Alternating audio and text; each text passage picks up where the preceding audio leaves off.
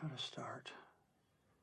Well, it's just writing. I mean, here's something important to remember about dialogue. Every word matters. No, it doesn't. They're vital. I want to go to this place that I think it needs to go to. The only thing that counts is what you see on the screen. I will write like 4, 5, 6 hours a day. And it will be a voice made of ink and rage. Okay, I'm really glad you asked me that question. Welcome back to Creative Principles. I am your host, Brock Swinson. Now, normally this is where I interview amazing writers, screenwriters, authors, creatives, musicians, all types. But over the next 15 or 16 episodes, we're doing something very special and actually giving away my first book, Ink by the Barrel, Secrets from Prolific Writers, the full audiobook over these next several episodes. If it's your first time here, make sure to hit that subscribe button. We will be back to interviews very soon. But this is part of my mission this year to give away 100,000 copies of my book.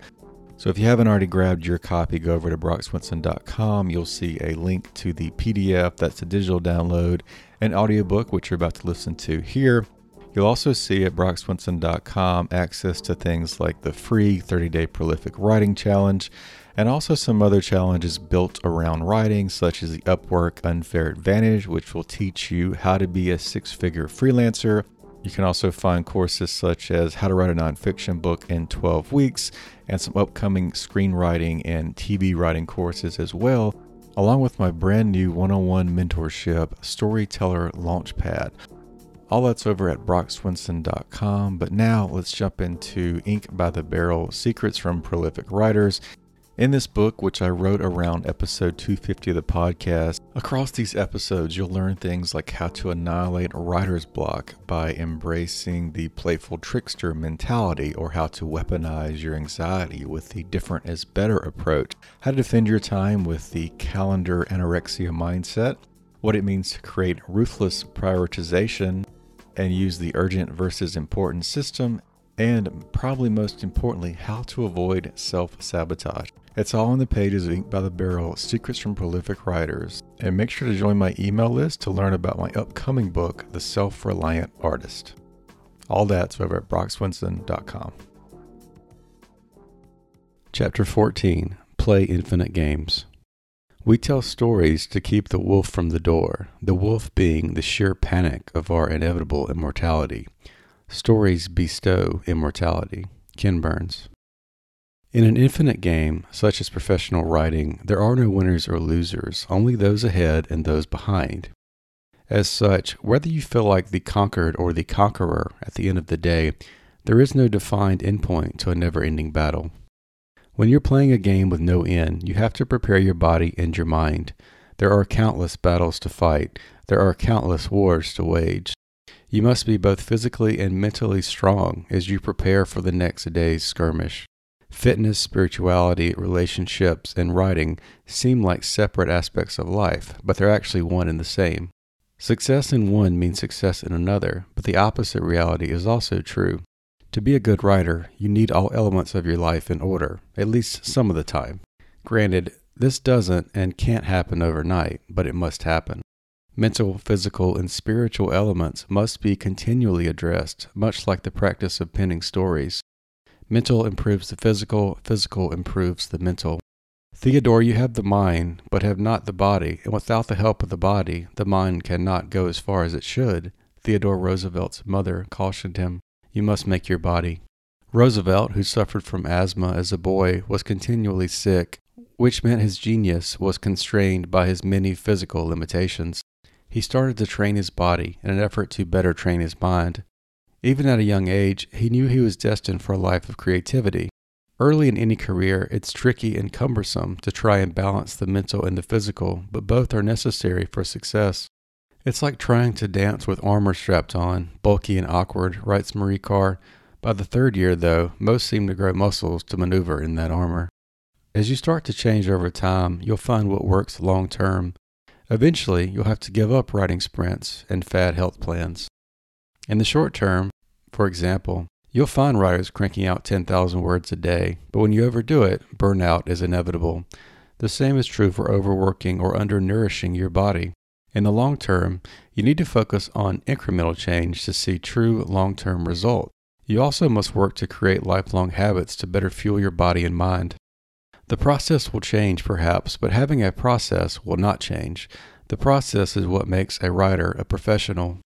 Unlined leather gloves are best because they prevent sunburn, absorb sweat, and keep your hands cool, writes Robert Pirsig about his character, the biker. When you're going for an hour or two, little things aren't important, but when you're going all day, day after day, they become plenty important.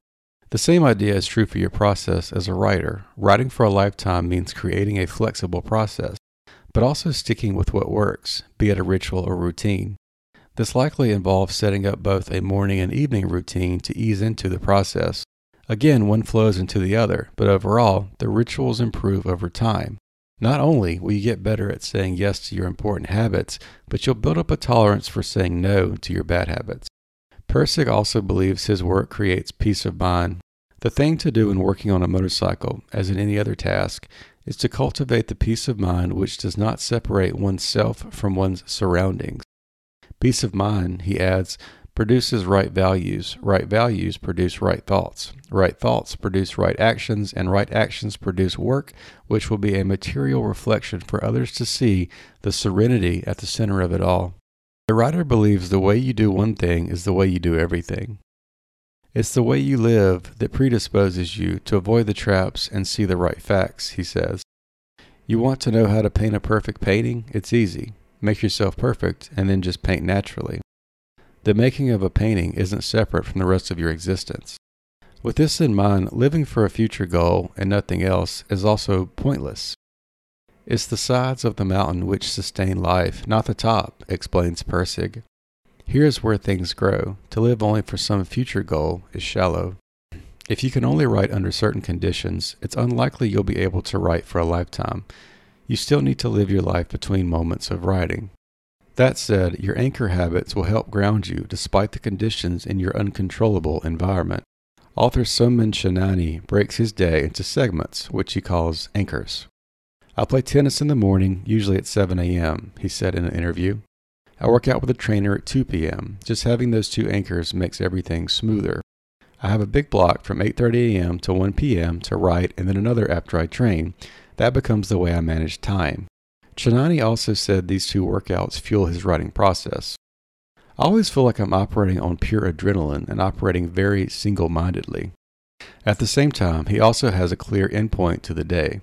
By 7 p.m., because I also think if you work too late, it ruins the work the next day. This isn't just true for Shanani, it's true for everyone. If you're going to follow a calling, a routine is essential. And as an essential, it needs to involve your body and your mind. A calling isn't something new and shiny, writes Jeff Goins in The Art of Work. Often it's something old and predictable, a familiar face that's easily taken for granted, an old habit or hobby that comes back into our lives. He adds, before you know what your calling is, you must believe you are called to something. When you control your body and your mind, you can actually build a brand new model that endures. As you upgrade your system, there's no reason to retire, per se, if you enjoy your work.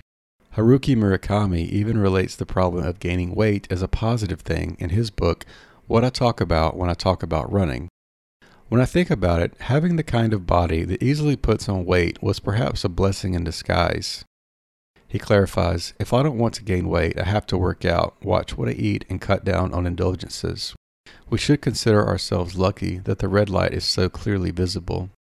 Similarly, a life of work is about staying fit and remaining active, mentally and physically, long enough to do the work that is your calling. We're really taking a completely new model, which is actually forcing your way to become a centenarian, rather than just sort of gliding your way into it.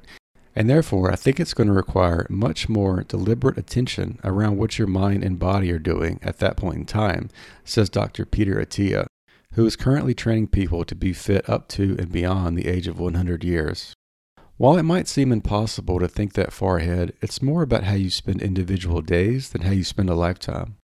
To live one day well is the same as to live 10,000 days well, writes Aubrey Marcus in Own the Day. To master 24 hours is to master your life, nutrition, mindset, productivity, performance, fitness, sex, sleep. When we look through a keyhole at these areas of focus, we forget that they are interconnected and interdependent.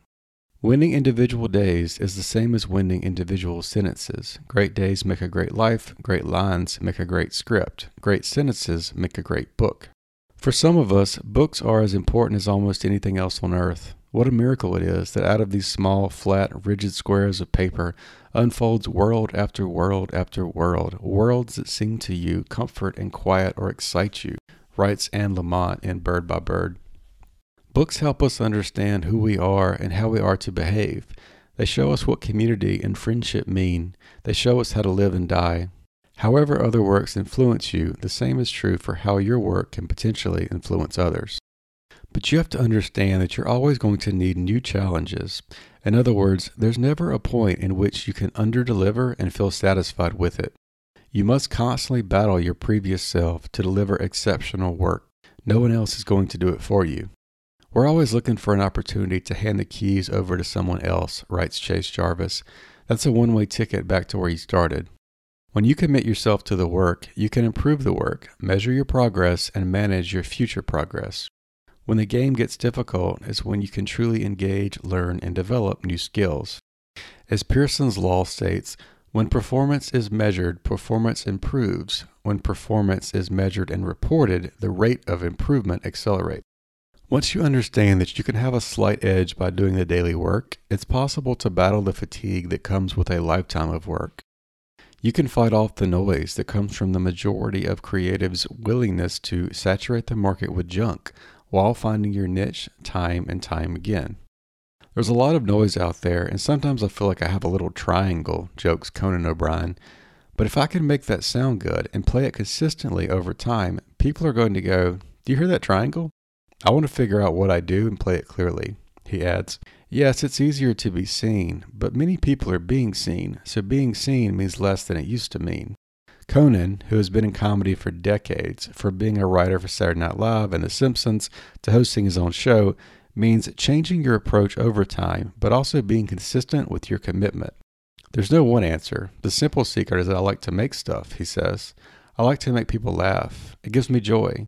Often the funniest part of my day will happen in the writer's room or in the hallway. I get juice from that. On the road to mastery, there's simplification and there's confusion. The more you know, the more you realize you don't know. Conan marvels, "I've been thinking about comedy since 1981, and I still don't know how it works." Sometimes you don't write well until you understand that writing is an evolving process rather than a finished product. You don't write well until you stop worrying about writing well. The creative process requires time and work, a commitment to diligence. With each new milestone, there should be a new challenge. A worthy goal for a year of writing should be that you end up shocked at how little you knew about the subject just a year before beginning the job. Once you complete a decade of this mindset, you will understand some of the insanity that comes from a true calling. If you want to be a writer, you must do two things above all others: read a lot and write a lot, says Stephen King. There's no way around these two things that I'm aware of, no shortcut. Once you write a lot, you may receive praise a lot. Stephen King, as an example, requires someone to ice his arm during marathon autograph sessions. Once, in addition to the ice pack, he also noticed blood pouring from his hand. "I'm bleeding on the stock," he said. But fans were so thrilled, they begged for their book to be bled on next. So he dropped a little bit of his blood on all 15,000 copies. Whatever you seek in life will come only from putting in the work. It is also important to seek peer groups who are facing similar or more difficult challenges. Climbing Everest is a serious achievement, says financial advisor Ramit Sethi. You cross 100 deep ice chasms on bridges made of flimsy ladders. The air grows so thick you have to carry oxygen tanks to think straight. The entire trip takes 2 months. He continues, but what most people don't realize is no Westerner would ever make it to the summit without the help of local Sherpas. They make the once-in-a-lifetime trek multiple times a year. The same secret that gives Sherpas their edge can give you the edge of your life. Put 10% more effort into something you usually do on autopilot. When you put yourself in a situation where you are amongst giants, it's possible to become a giant. Then the difficulty and preciousness of writing is removed so you can focus on the craft without being so overwhelmed by the act of doing the craft. Again, most writers prefer to have written than to perform the act of writing, But if you're in it for fame and notoriety alone, your chances of success are perhaps the equivalent of purchasing a winning lottery ticket. Somehow, the simple addition of airtight plastic bags has transformed the books from vehicles of liveliness into commodities, like bread made with chemicals to keep it from perishing, writes Lewis Hyde. The autographs, the bookstores, the plastic wrap, the important meetings, the Hollywood premiere, these things don't matter. What matters is your time at the desk. The time at the desk is the only way to face the infinite game. Will you cherish your body and mind long enough to deliver work worthy of such a calling? Thanks so much for tuning into the show. Before you take off, I want to give you a free gift. I'm giving you my first book, Ink by the Barrel, for free. That's the digital download and audiobook at brockswinson.com. Inside this book, you'll learn how to annihilate writer's block by embracing Elizabeth Gilbert's playful trickster mentality. You can learn to weaponize your anxiety with Kevin Kelly's different is better approach, and learn how to defend your time with Ryan Holiday's calendar anorexia mindset. There's just a few other ideas in the book, Ink by the Barrel. It's also based on over 400 interviews I've done right here on Creative Principles. So go steal that book right now, Ink by the Barrel, to learn how to be a prolific writer. You can get your copy, that's digital download and audiobook, at brockswinson.com, brockswinson.com. And if it's your first time here, thanks for listening. We'll see you next time. Make sure to hit that subscribe button so you never miss an episode.